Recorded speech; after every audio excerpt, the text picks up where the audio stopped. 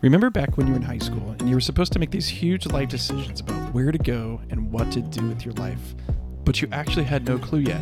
Yeah, and it wasn't just about where to go to college or what to do for work. All those questions were actually about who you are and who you want to be. Well, what if there was a way for students in high school to get clear about all those big questions in life, about their identity, their purpose, and their core relationships? Welcome to the U School Podcast, where we believe inside of everyone is a great story waiting to be told.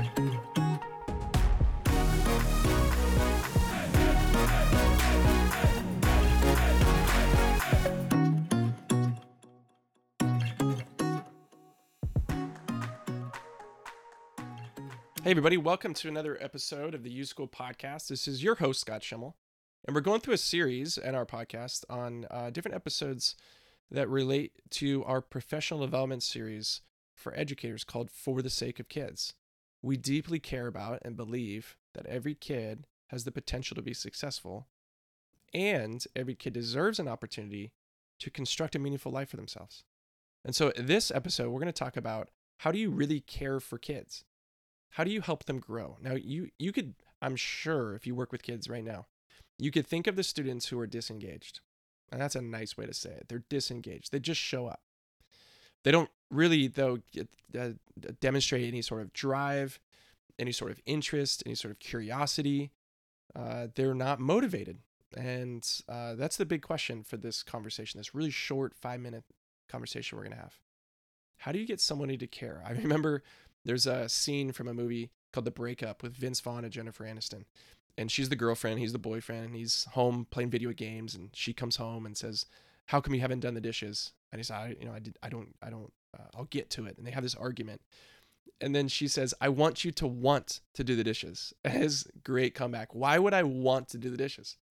And this becomes really kind of gets at the crux of students. Why would I want to care?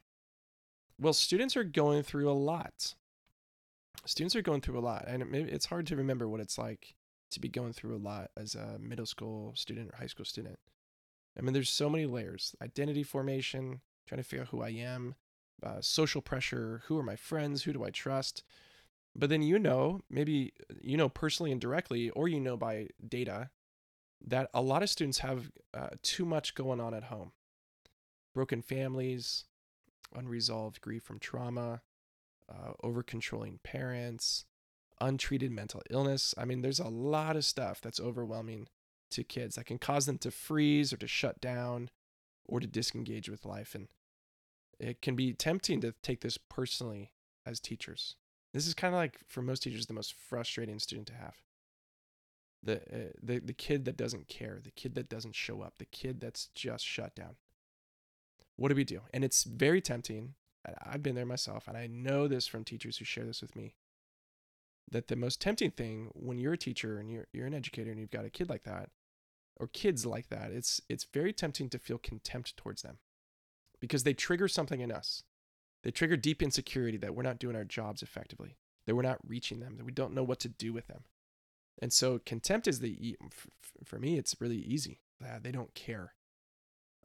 They don't, it's that eye rolling that we do about those kids.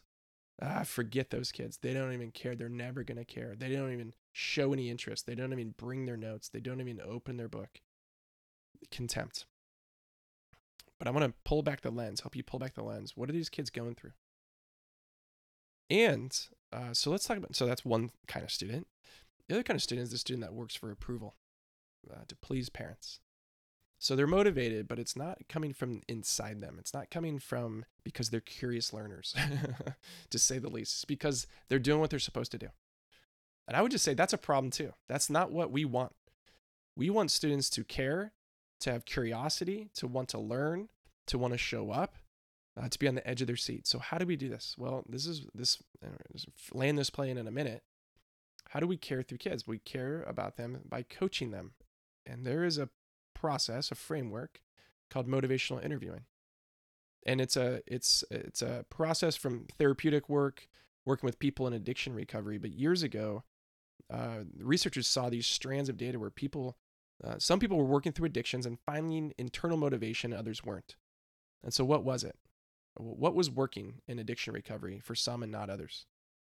And it actually is a pretty simple process. Motivational interviewing and great coaching helps people tap into their own desires, helps them tap into their own aspirations and ambitions, it helps them reflect on their own values. And so to help motivate a student to care, to learn, to be curious, it doesn't come from the outside, it comes from within. It comes from offering and providing structured space for students to reflect on what's important to them, what they want, who they want to be, where this all leads. And you don't just do that once. It'd be tempting to think, well, you just do that once in the beginning of the year. But it's actually the best teachers, best practices do this throughout the year, over and over and over again, returning students to reflect on what's important to you. Why would this be helpful for you? What do you care about? Who do you want to be? What do you want to learn? What are you curious about? What questions do you have? That's where engaged learning comes from.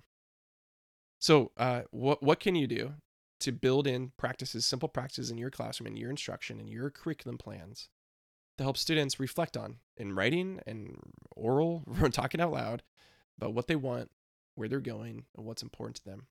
And how can you tie that into the learning that you want to see? Why do we do this? Well, because we love kids. All of this, it's worth the effort for the sake of kids. There's no doubt that you've sat through professional development workshops that were a waste of your time. Irrelevant, poorly delivered, just wasn't helpful. Well, we have a series of workshops that don't stink.